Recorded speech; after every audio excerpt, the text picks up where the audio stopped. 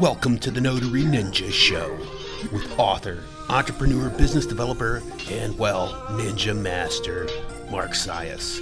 We discuss side hustles, business opportunities, scams, leveling up, and so much more. Just don't argue with them, it could cost you your life.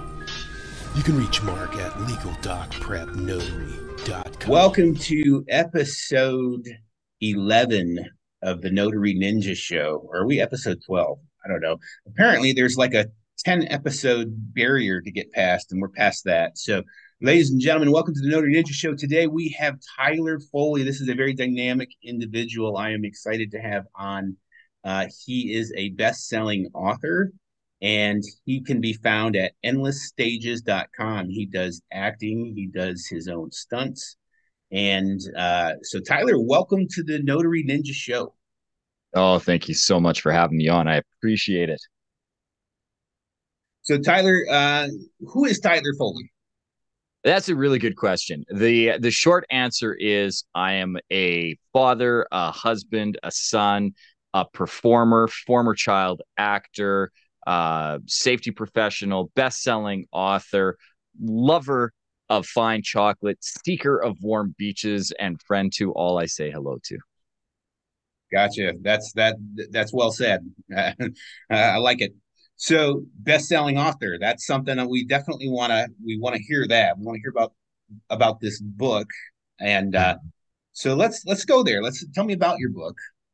Well, The Power to Speak Naked is as I mentioned, number one best-selling book. One of two number one best-selling books that I've actually been involved in. This one I authored myself, and then another one I did on Podmatch through Alex Sanfilippo, which is a service that you and I met on. Actually, I authored a book, or co-authored a book on how to really effectively use the platform to spread your message, which is what my first book is about. It's all about storytelling and finding your inner confidence, being able to find the bravery to say the thing that you're afraid to say, to find your ideal audience and really spread your message in a powerful way on any stage that you can find, and point out the numerous opportunities. We actually have an entire chapter in the book dedicated to all of the places where you are public speaking that maybe you don't realize you're public speaking. That's pretty cool. Yeah, that's I got to hear more. So what inspired you to write this book? So are you about to hear the most corporate answer ever? My agent told me to. I was inspired because I wanted to be on larger stages. I've been public speaking since probably 8 or 9 years old, professionally speaking as a keynote presenter for the last decade or so. And I wanted bigger stages. I wanted to be with the big names, and I wanted to speak with Les Brown, and I wanted to be on a stage and share it with Tony Robbins. And I wanted, to be with and speak with some of these greats and giants in the industry. And my agent gave me the "you're cute, it'll never happen until you have a book" kind of deal. And so I went, okay, well, so book equals big stages. She's like, no, book equals opportunity to then try to get onto the big stages. And I went, great. So book first. And she said, yes. And so what we did was we took all of my training material, because I've been instructing public speaking for quite some time now as part of my safety consulting practice, ironically. And so we took all of the training videos that I had accumulated. And again, as a former actor, I record absolutely everything. So we had hundreds of hours of video, transcribed all of the audio from them, and then compiled it into the book. And as luck would have it, it struck a chord with people, and people liked it. So that was really cool. Yeah, that's pretty cool. I mean, it sounds like your approach to writing a book, that sounds very original. I thought it was original until I started talking to other people, and they're like, yeah, no, I did that too. I'm like, what? Hey, I'm not the only one. And I felt, kind of like a Gelfling, if anybody gets that reference. Understandable. So that's cool, man. And then, so right to the bestseller, was there, what were your expectations for that? Honestly, I had no expectations for the book because originally when I was putting it together, it was strictly a vehicle for me to be able to say I had this offering, right? If you bring me onto your stage, I can make this book available to your audience. We can work out a deal where it's either free for them or we offer it at a discount. My original version of the book was self-published. And we had a ridiculous price tag on it too. It was like $27.95 or something like that, so that I could discount it at the back of the room and be like, but today and only today, because you're here at this event, we can give it to you for $20 cash. And so that was kind of the marketing strategy behind it. And but it kind of took on a life of its own because, you know, the friends and the family get into it, and a lot of people actually really enjoyed the advice in it, and that was warming to my heart because, you know, it was a sincerely written content. It was a very cynically written process where I was like, this is going to be a business transaction. I'm going to do this strictly so that I can present it to the promoter, so that then the promoters have something to sell, so that then I can sell my program and everybody has a win-win-win, right? The promoters get to have revenue from the program. I get to be on bigger stages. And by being on bigger stages, I get to help more people overcome what is one of the most common fears, uh, second only to falling in all of the world, and, you know, really provide some expertise and do something good with my talent. And so that was the nexus of the book. But then when it really took on a life of its own, you know, it hit the number one bestseller, which blew my mind because I had absolutely no intention of doing it. It was supposed to be a promotional vehicle. And then it got into the hands of my publisher, and to have David reach out to me and say, hey, would you like to, you know, would you like to have this published traditionally? Would you like to see this in bookstores? It was something that at the beginning of the journey, I'd never even contemplated. And so to Wow. get that call 2 years ago and be like, yeah, we'd like to pick you up and represent you and be your publisher, I was like, okay, but why not? And so it snowballed from there to a place that I had no intention of it at the beginning. Wow, that's really neat. So now, obviously, this book, it sounds like we're empowering people, you know, with speech, or like you said, to speak what's on your mind, speak your truth. Did I hit that right? Yeah. So I and it's hate to be. multifaceted. Yeah. So the on its surface, right, it's a little tongue in cheek on the really bad advice that everybody always gets when it comes to public speaking. And that is, picture your audience naked or in their underwear, and somehow that's supposed to make you feel more confident or Mhm. comfortable or whatever it is. I don't know, because it's bad advice and I would never give it to anybody. So it's my little tongue in cheek reverse of that, where I'm like, no, man, I'd rather give you the power to speak naked than to ask you to picture your audience naked. Like, don't do that. And then a little bit lower, you know, sub level to that, is the idea that you don't need all of the fluff, right? Like, you don't need flip charts, you don't need PowerPoints, you don't need laser pointers, you don't need a big AV team running sound and laser lights. You don't even need an actual stage. Anywhere that you are speaking to one or more people is an audience and an opportunity to spread your story and spread your message. So to have a naked presentation where you don't need all the fluff, or, you know, to break this myth that that is public speaking versus what is actually public speaking, that is opening up your mouth in a public place and presenting a message, was really important to me. And then at the deepest level is what you had alluded to, where, um, you know, when we're presenting, if we want to really connect with our audience, it's that vulnerability, that ability to speak your raw, naked truth, tell your story your way, and really connect with your audience by opening up and saying those things that maybe you were afraid to say initially. And that's really how you connect well. So, you know, all of those things are the power to speak naked. Yeah, man, you just like you smoked through so many questions I had in that, and there's a lot of nooks and crannies in there that we kind of have to pick apart. But Yes. let's start with you're saying, you know, a lot of people think maybe I'm just, let's just say they, I don't know, they're aspiring to start a podcast or a YouTube channel or anything of that nature. they kind of feel like nobody's listening. But I think you should, number one, act like somebody. Eventually, somebody will be listening. Yeah. Um, and I think that's important. I think that, and then on that same token, expressing. Don't try to be like the other YouTuber, the other person. Just do what it is that you know and you like, and that is a reflection of who you are. But did I get that right? Yeah, no, you're right. And then that's actually, and you alluded to a very, very good point, and that is don't try to be somebody else. You don't know somebody else. You don't know their story. You don't know their struggle. You don't, even if you share similar circumstances around it, you don't know them and they don't know you. Nobody can tell your story better than you because you know the details intimately because you've lived it. Other people Right. may have been involved in your life, like your mother has been involved in your life since you were born, but she hasn't been there for every step of it, because there's things you're like, oh, I hope mom doesn't find out about that. Right. And so, and oftentimes those are the really good stories to tell. Those are the, Right, I, right. I hope my mom doesn't ever find this out, but when I did this. And that's where you start to find your ideal audience because, and I'll give you a perfect example of it. I worked with just an absolutely amazing woman when it comes to personal development. Her name's Erin Sky Kelly, and she runs this fantastic weekend program called Transformation Weekend.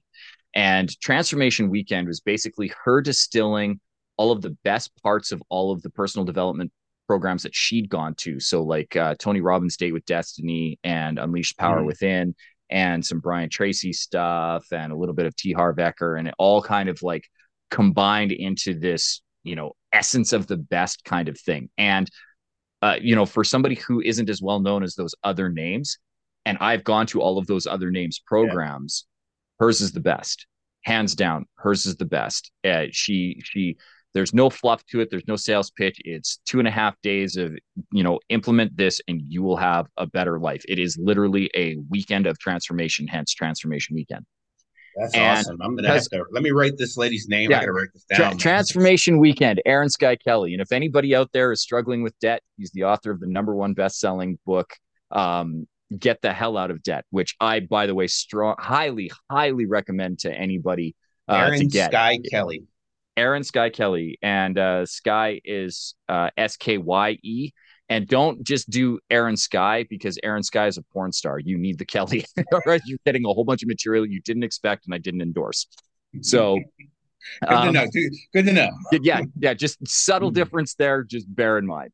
But she put on this program, and because I was involved, I was able to send my wife to an event that she was doing in Victoria, which is a beautiful, beautiful part of Canada. And Jen got to go all on her own. My wife got to go all on her own and do her thing without me being around or involved in it. And when she came back, I was like, "So, how was it?" And she went, "I mean, it was all right." I was Mm. like, "It's all right. I've done this with hundreds of people over, many years, and everybody comes out raving about it." She's like, "I mean, it was interesting, and I got the feels." I'm like, "Oh yeah, it sounds like you got the feels." So I was like, "You know what it was?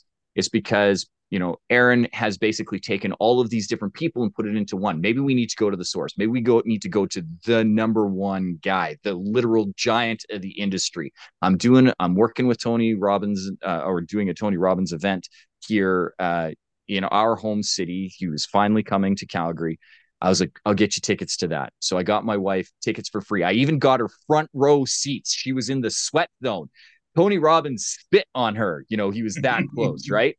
And as anybody knows, he does actually spit a lot, but that's okay because he's a powerful man with a powerful message, and he's allowed to spray the audience anytime he wants. Right. So he goes out and he does his thing, and it's moving. I mean, anybody who's ever been to a Tony Robbins event knows the power that he puts into that. I mean, he has unleashed the power within. He is Tony Robbins, rah rah, and so after it, I'm like, "So what did you think?" And she was like, "I mean, it was all right. It's kind of a moving thing. It was interesting." And I'm like, "Oh my goodness." And she's like, "But that Nurka girl, that was interesting. I think I'd like to go see that." And I was like, "Fine. You want it? I can get the program. I can get the program for free. We're putting it on. Why not?" So I get her tickets to Nurka, who, you know, was selling from the stage and was coming back a few weeks later. And she goes to Nurka's thing, which is really based around hypnotism and NLP. Mhm. And which is what Tony's is based on, which is what Aaron's is based on.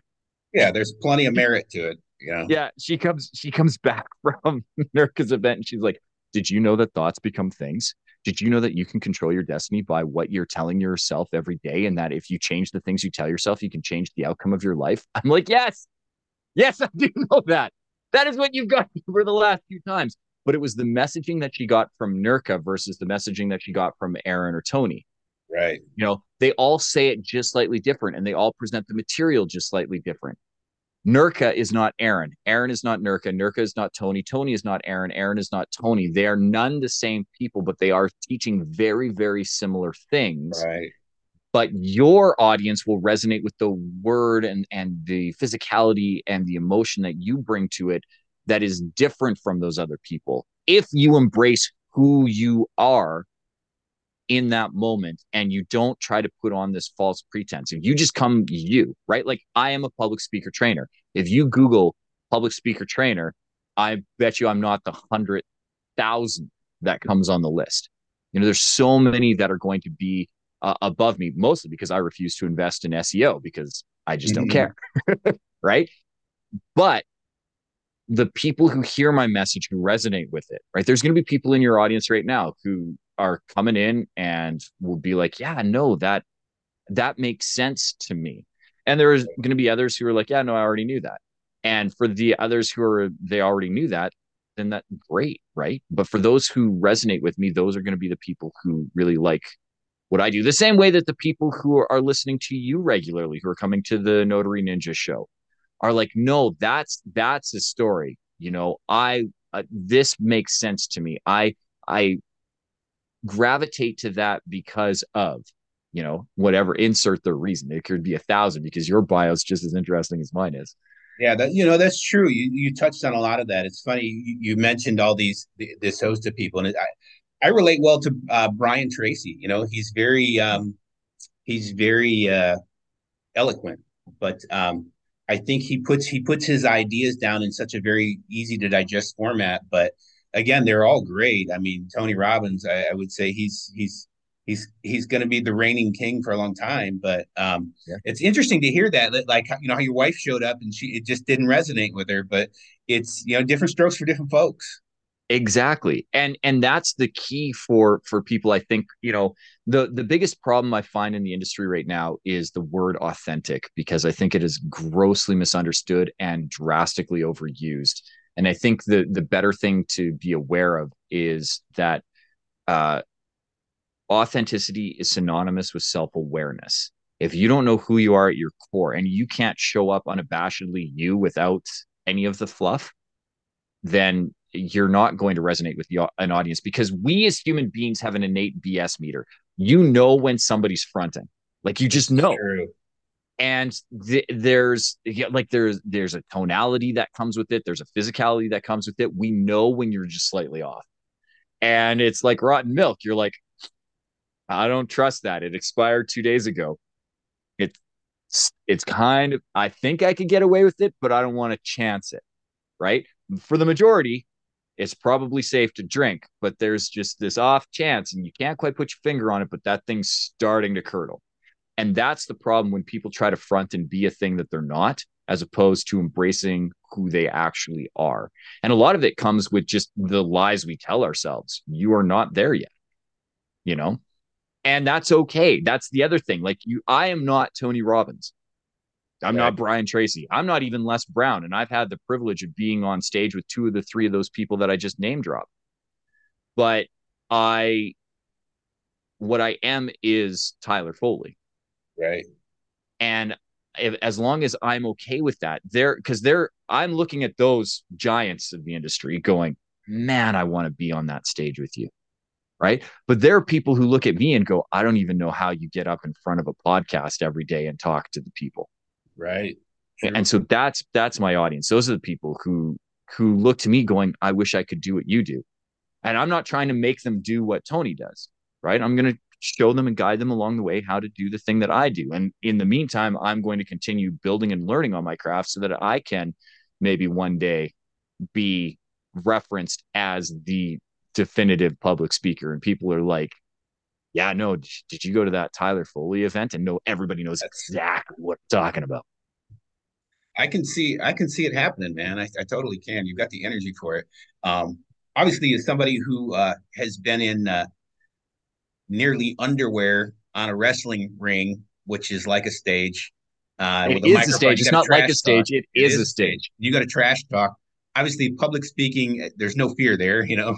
Yeah. But and that's crazy to me that that is such, that is it's like people are more afraid of that than death. But what would you say to somebody who, okay, so let me think of my audience, like an aspiring entrepreneur uh who's probably not going to be in public speaking. They're just engaging with the general public with transactions. What would you say to them? Like, how could they apply some of these stuff that you're putting down here? Well, first of all, that is public speaking. And that's my point. So many people don't realize that they are public speaking when they are. And those are the perfect interactions to start with. Because if you can master those are actually the hard ones to do because you have instantaneous feedback and somebody can Mm, interrupt you, right? Like mm, those one-on-one or one-on-two sales transactions, interactions, the pitches, I instantly had a picture of a person selling life insurance to a family, and they're going door to door and mm-hmm. you know, maybe the husband's on board and the wife is like, nah, because I know the finances and we're not doing this, or vice versa.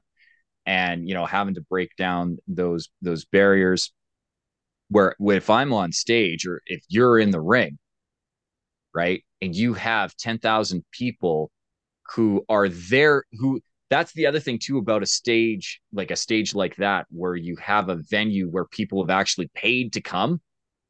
There's already that expectation. They want to be there for you. So that audience is on your side. I feel bad for the people who are literally going door to door or are trying to do those microtransactions day in, day out, because those public interactions, that public speaking is the most difficult. And if you've got that nailed down, then it's a quick and easy transition up to the stage. And people would think that, and because that's the myth, right? The more people, the scarier it is. And you're like, no, man, when you have 10,000 people cheering your name, that is not terrifying. That's exhilarating. That is uplifting. That's the pinnacle right there. Instead of having Right, door slammed in your face, the doors are wide open. right. The ball's in your court. Man, that's a good point to drive home there. I always try to tell people that you know to look at things not as an individual, not on a transactional basis, but look at it like from a lifetime customer value and look at the investment that you're making in yourself. And it sounds like to me, really a lot of people I think would benefit from maximizing their ability to communicate. In fact, I think there's a statistic somewhere that the better people communicate and the better their vocabulary is, even the higher this direct correlation to their income level. That's actually I know the study, and Brian Tracy references it as an axiom that he constantly presents. You're not a good public speaker until you know 20 ways to say the same thing. And I'm like, wow, I know about 5. I'll work on it, Mr. Tracy. I'll work on it.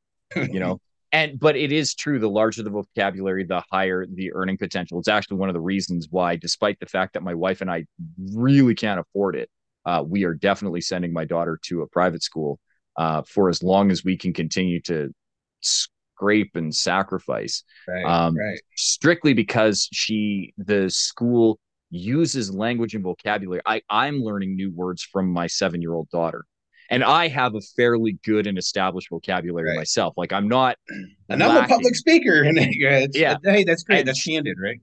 yeah, and she comes to me some days and she's using words that she's heard from school, and I'm like, did she just insult me, or is she really, really smart? I don't know what she just said. Yeah, and that to me is important. Like her school even has uh, a debate team and a public speaking competition within the Wow. school starting in the first grade. They're trained that as part of being world citizens, that it's important to communicate. It's important to be able to um, have debate without argument and have reasoned discussion. And that to me is like a critically missing skill in today's day and age.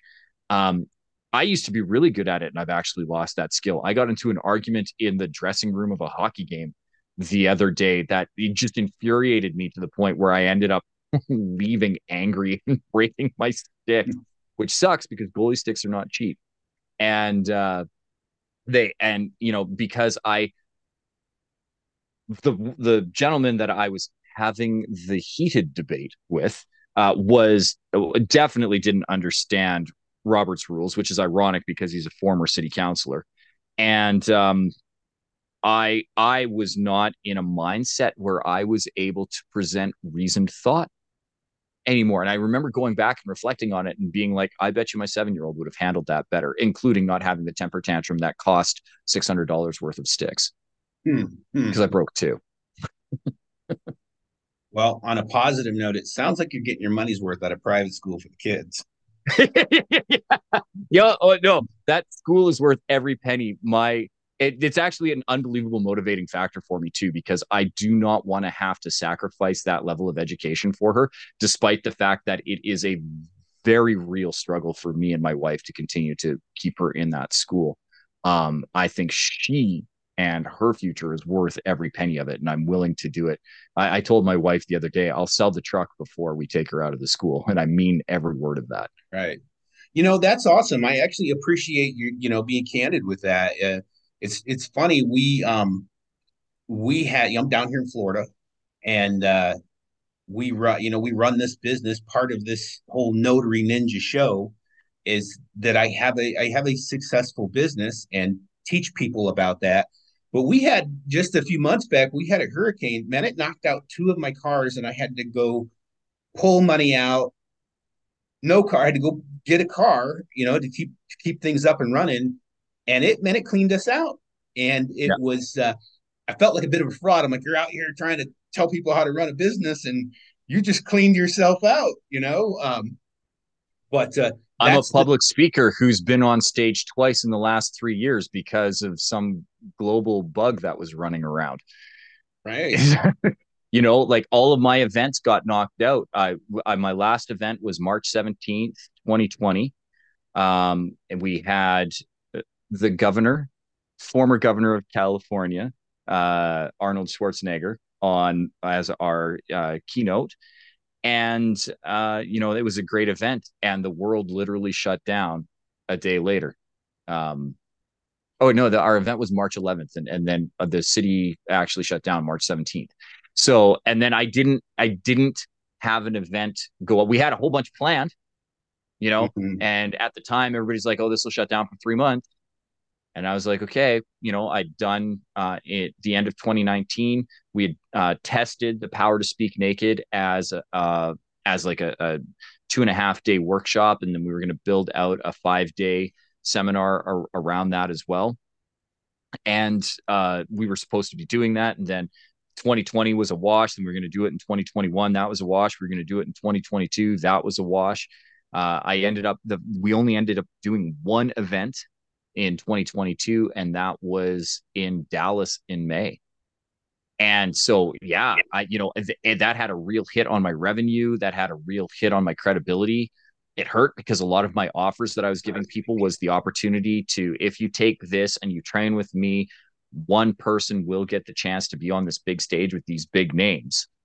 And now I don't have those big stages of the big names, nor do I have the live in-person training. And that's the other thing too, with my public speaking training. Yes, I have a film and television background. Yes, I love teaching camera presence and getting people comfortable in front of the camera in this new virtual medium. Can I do it? Absolutely. Is it my passion? No. My passion has always been the stage. My passion has always been those one-on-one personal interactions, those one-on-many. Because the thing is, in an audience of 10,000, I'm still having one-on-one interactions. I'm just duplicating it over and over and over again. And I'm, maybe doing micro interactions with people for a couple of seconds, but I'm trying to connect with everybody. And I want to teach people how to do that. I want to show them the joy that can be a stage and when you can interact with people in that way.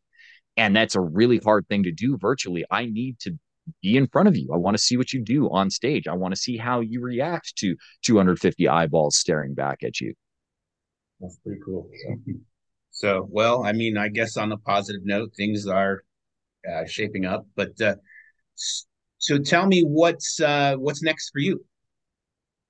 Exactly that. I yeah, it's always that one step forward, two steps back. I had 6 events that were planned this year, and I was on the phone with the promoter on the 29th of January of December, working out some of the details. We were getting some of the venues worked out, contracts in place, and then on the 30th of December, he passed away.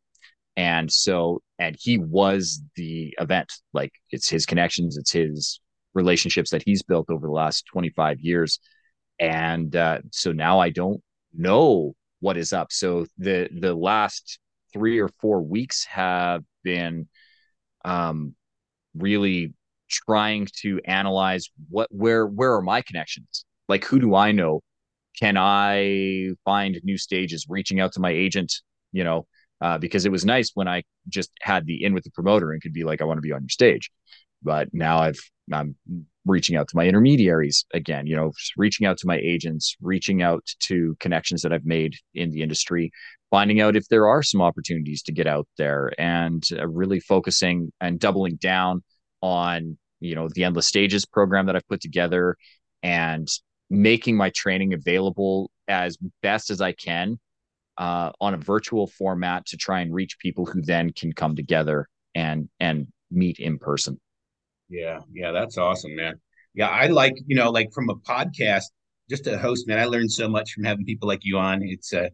It's really cool. I actually had a few weeks back, I had a guy on, Sean Boyle, and he had told me about this book of Alex Hermosi's. I never even heard of Alex Hermosi. I went and read his book because Sean said to get it. I'm gonna go check out Aaron here now too. But Yeah. man, his book blew my mind. I completely just from heard about him from Sean. Sean, funny how you're like, I don't do SEO. Sean was like, do this SEO stuff. So I got some stuff from him, but I heard about this from this Alex Hermosi from Sean, and read his book, completely revamped one of our products and the pitch page and everything, just from just this guy just dumping ideas. So I really Yeah. like this. I like this. It's a virtual stage, but it still has its merits. It still has its value. I think probably from your perspective, it's probably a lot more revenue doing the stage stuff. But Well, you it's know, just it's not that it's a lot more, it's that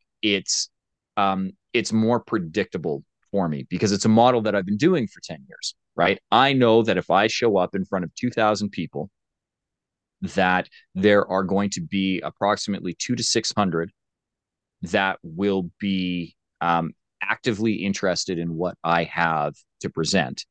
And the maximum that I do in my events is 300. So I am going to sell out my event if I can get in front of at least 2,000 people. And the nice thing about the Power of Success, when I had the privilege of speaking with them, was, they were 6, 7, 8,000 people. You had people like Arnold Schwarzenegger and Tony Robbins and Phil Town that were anchoring those events. So when I got to go on and do it, I had a very engaged, very active, very interested audience, and it made my life easy because I could come out and be very specific with who I was trying to target. Now, and I love these podcasts. I'm the number one ranked guest on Podmatch for the last 20 months in a row. I helped co-author that book with Alex.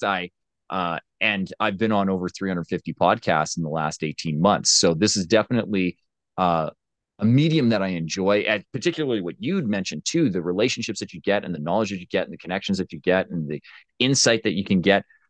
My only the disadvantage to this is I don't see the instant feedback. The right? It's episodes release, yeah, hard to two or measure the 3 weeks metrics, out. right? And even if we have the links to the programs and people can come do it, it's on their time and their leisure, versus when I was at the back of the stage and I'm like, you have to get this right now, because we are coming back in 4 weeks. Right. And if you haven't signed up now, we won't have the room for you. So you're going to want to do it now. And, and the thing is I was always able to do that without feeling scummy. Like it was like, because I hate that back of the room sale where you're like limited time only and you have to go now, and sense of urgency. I wasn't trying to create a sense of urgency with it. It was just the logistic realities. We booked the venue. It's 4 weeks out. We're going to do this thing. If you don't buy the tickets now, we're not selling it any other way. So if this is a thing that interests you, let's do it. And if it's not for you, and that's okay. There's about 3 other guys who are going to come on after me who are about to change your life profoundly. I'm just a former child actor who wants to teach you how to be a better storyteller. So you don't like what I have to say, wait for Phil Town to come out, man. He's going to change your finances for the rest of your life. And it was an easy thing to do. Where this one, I don't know. I don't know who I'm speaking to. Then what's wonderful about this medium, though, is there will be somebody who is listening, when the episode releases, and or maybe like a recording later on, and they'll be like, I heard you on the Notary Ninja show and I really, really liked what you had to say. And I'll get that message like months later. Isn't that crazy? That's always cool. I'm like, wow. So my message, to have because the drawback to the stage is once that message is out, like it's done, like there's no replay. Where this, people have that ability to come back. And so there's that perpetuity that I wouldn't otherwise have. Yeah, that's a good observation. And I like your take on on the events where it's kind of like take it or leave it. It's a position of authority. We actually run our business a lot like that, where, we offer a service and this is our price for these services, pay it or don't pay it. Well, I'm not going to sell you on this, pay it or don't pay it. And I got other stuff to do otherwise. If I can't translate the value of what I'm offering in 5 minutes, like that's the thing. When I was on stage, because I was essentially a filler speaker, right? You have these anchor speakers who people have come to see, and I'm there to really provide content and to help maximize the back of room revenue for the promoter so that the promoter can break even or better, right? And so I only ever had 25 minutes tops. And if I couldn't give you the value within 5, that I shouldn't have been on that stage to begin with, because I was there to give you a couple of quick snippets. Write this down. If you think you can action this and you want to learn more about how to do it, come to the event. If you don't think this is valuable to you, or this is not a thing that you're going to work with. And I recognize too that the majority of that audience was not going to action my offer because it wasn't for them. And that's the great thing about that statistic, right? 70 to 75% of North Americans polled express anxiety around public speaking. So you would think 3/4 of the room would be your perfect target audience. The problem is only 3% of people surveyed were willing to seek professional help to get better at it. Wow. So I'm not, despite the fact that more statistics, 15 represents a 15% increase in your earning potential, as we had discussed earlier, and represents a 10% deficit if you don't.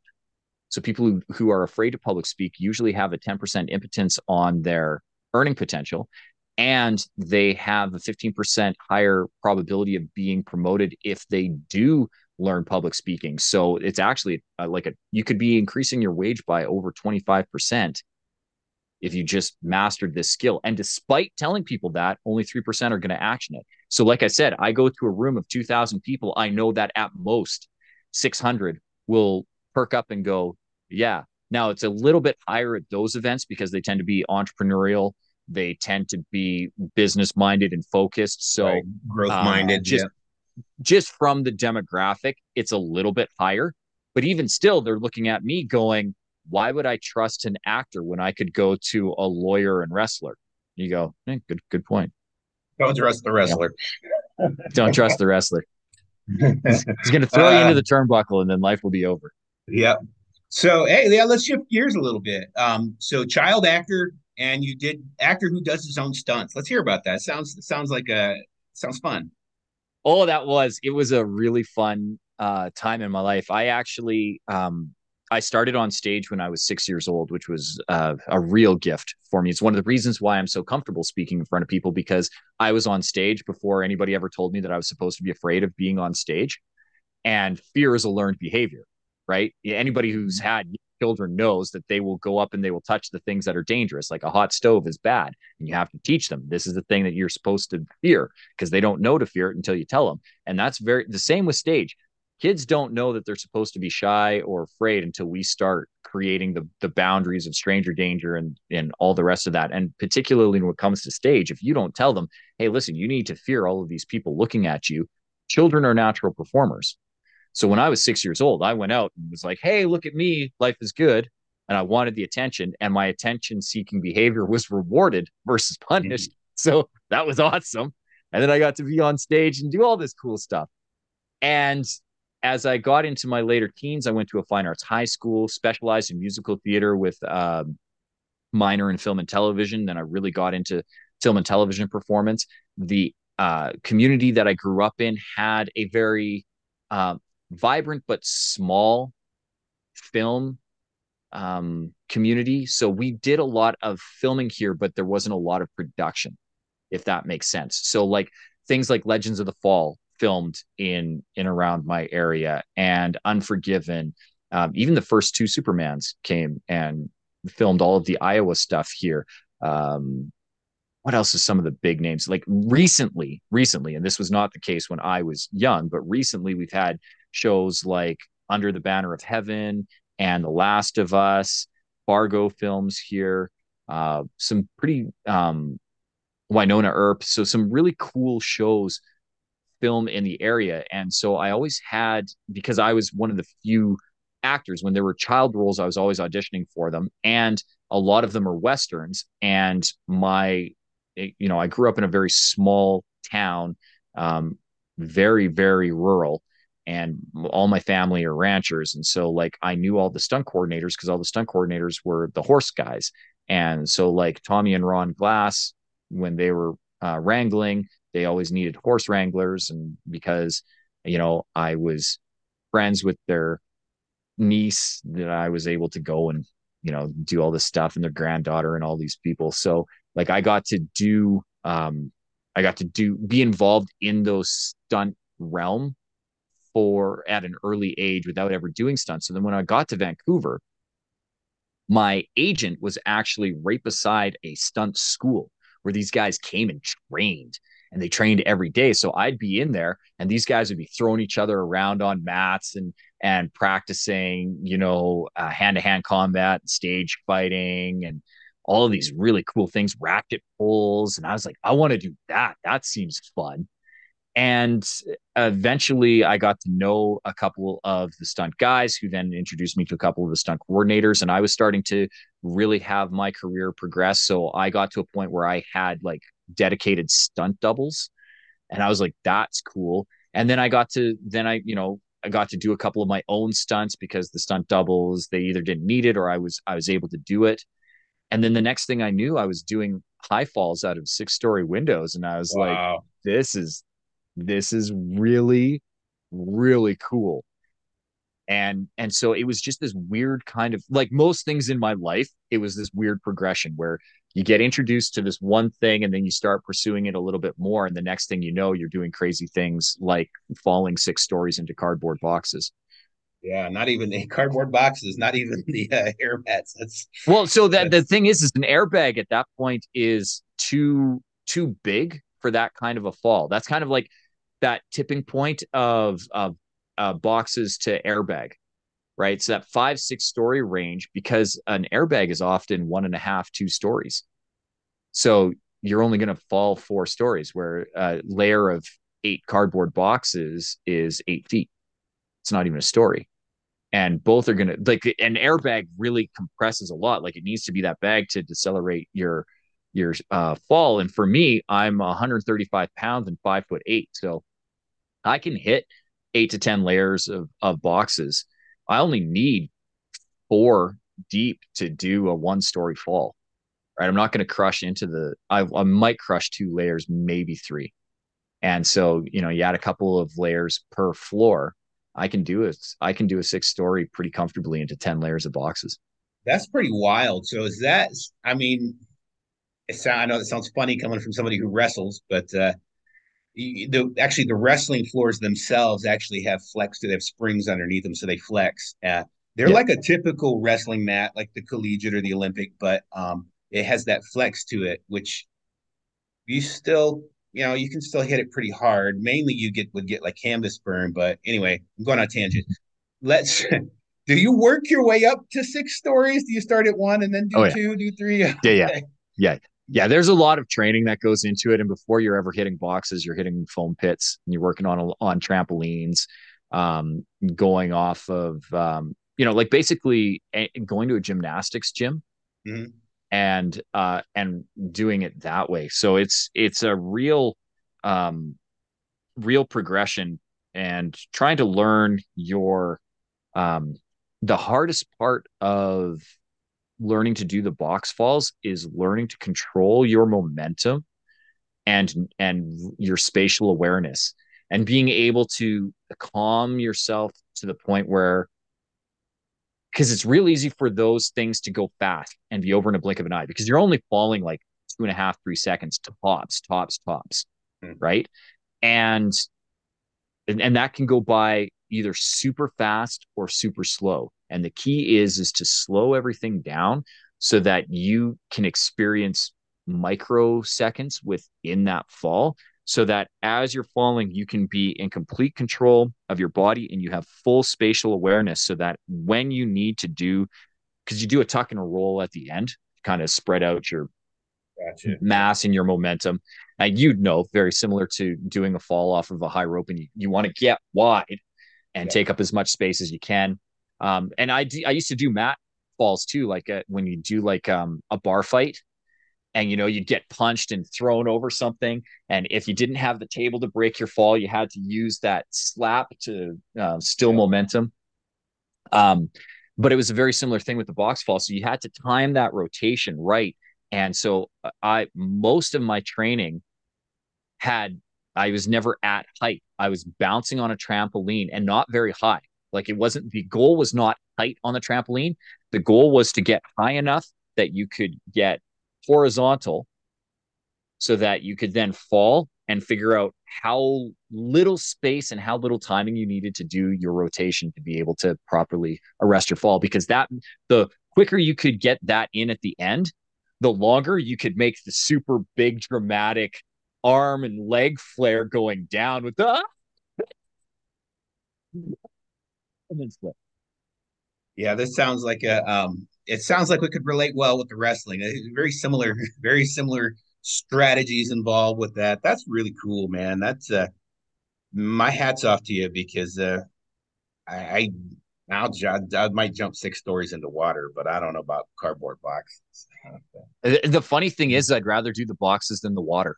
Yeah, I bet it probably like water, you have surface tension, so you have to Well, there's a be. couple of things with water. So not only is there surface tension, but the higher you are, the further down into the water you go, the longer you have to hold your breath. You don't know if it's warm or cold. It's probably cold, because the only way to get a surface that deep that can handle that kind of a fall, it's probably a natural body, which means it's like 3 degrees. And again, I'm 135 pounds. I have zero natural insulation.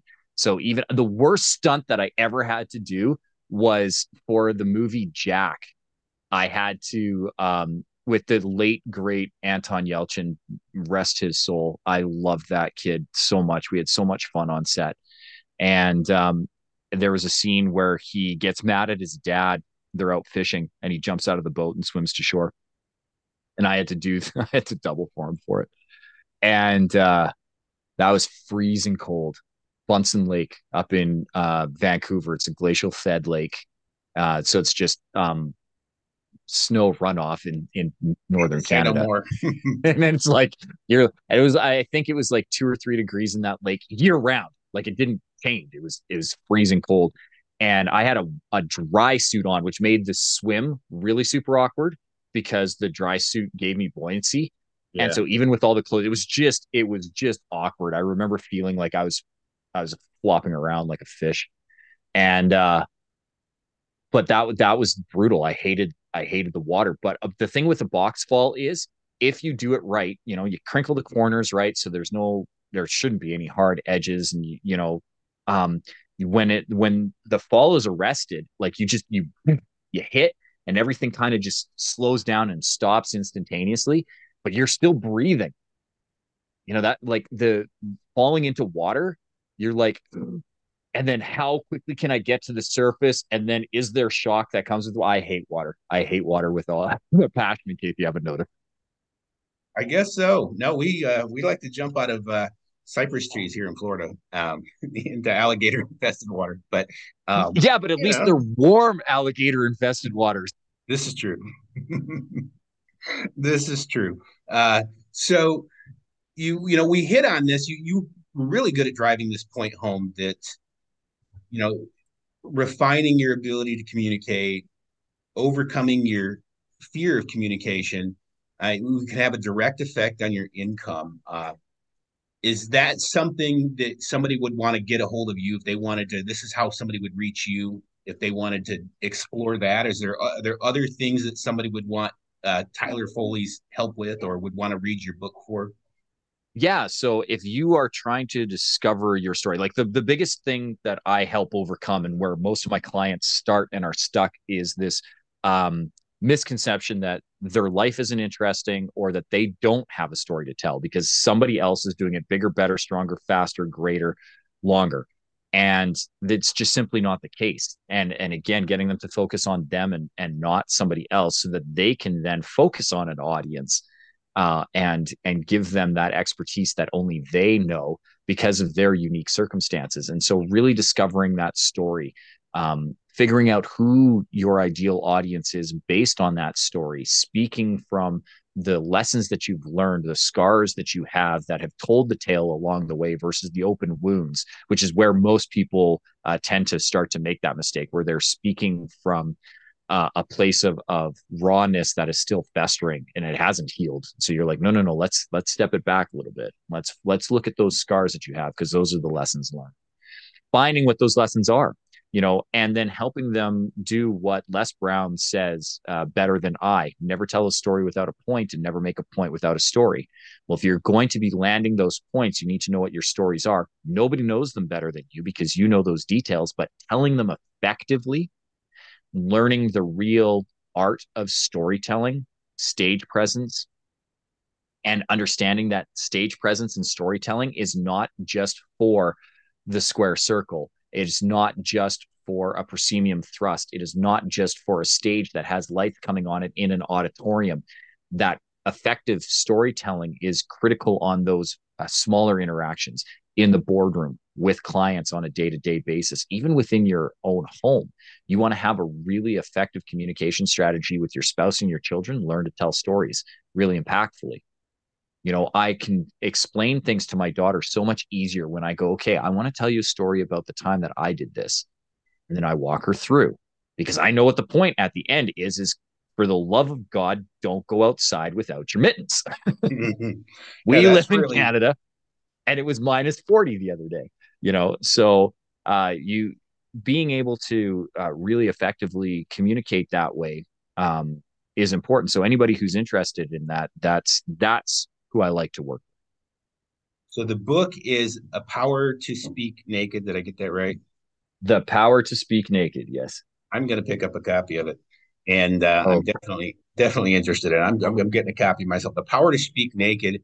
And the site is endlessstages.com. Endlessstages.com. And if they do come there, we're going to give them a whole bunch of freebies, but only if they can do me a favor first. And that is they're already on your platform. So if they're enjoying the Notary Ninja Show and if they are getting value from what you are providing, right? Because otherwise there's no point in coming and listening to these past couple of episodes. So if you're starting to become a regular listener, if you're enjoying the content that's being presented, if they could do me a favor and leave a 5-star review for you, so that more people can find the show, which means more people will hear you and me, which means that you will have the ability to find other guests that are serving that community that you're developing. It's a win-win-win for all of us, Yeah. particularly you who is listening to this right now, because the more information you can provide in your review, like what was your favorite guest? What was some of your favorite takeaways? Are you picking up some of these books that are being recommended by these random strangers that are coming into your ears each day? Like, are some of these valuable tips that you're getting? And if you're getting value out of it, then be very specific. And if you're willing to do that, then if you come over to Endless Stages and you come to it through our landing page and not by going on Mark Zuckerberg's site and just looking up Endless Stages there, because you can get to it there, but you won't get all the freebies. Some of the freebies you'll get by Right. coming through our landing page are a free PDF download of The Power to Speak Naked. So if you don't want to spend the $17.95 that it's currently priced at on any bookstore or including online, and you want to see what it is like for free, come through there. We'll give you a free PDF. I'll also give you access to my training series, the Drop the Mic, which is a very quick, easy to digest week-long program. It's divided into 5-minute segments. So your maximum investment is 35 minutes, 5 minutes a day. And I'll give you really quick insider tips and tricks on to doing better presentations, being a more confident public speaker. And if you like that, then we can discuss more of it inside of Endless Stages, which is our free Facebook group. And I go live every Tuesday at noon Pacific, 3 Eastern to talk about whatever happens to be the hot topic of the day that week. And we'll do a live training for about 20 minutes. And it's a real interactive program. So for anybody who's interested in that, by all means, come to endlessstages.com and check that out. But give the Notary Ninja Show a 5-star review first. And then that will be my gift to you. No review, no free stuff for you. No free stuff. Hey man, I'm headed over there to get some of that. It sounds like I can step up my game with what you got going on there as well. So that's really good. I can tell by this whole conversation that I'm glad you came on, that you were one of the top guests. I saw that when I was going through your bio. I'm like, man, this guy's not playing around. But we're glad to have you on the show. I hope that people listening got some stuff from Tyler here. Man, it's been really insightful. Like I said, I love having people like you on because I learned so much myself that has benefited my business and day-to-day life. So thank you, Tyler Foley, for being on the Notary Ninja Show, guys. Until next time, stay cool. All right, let me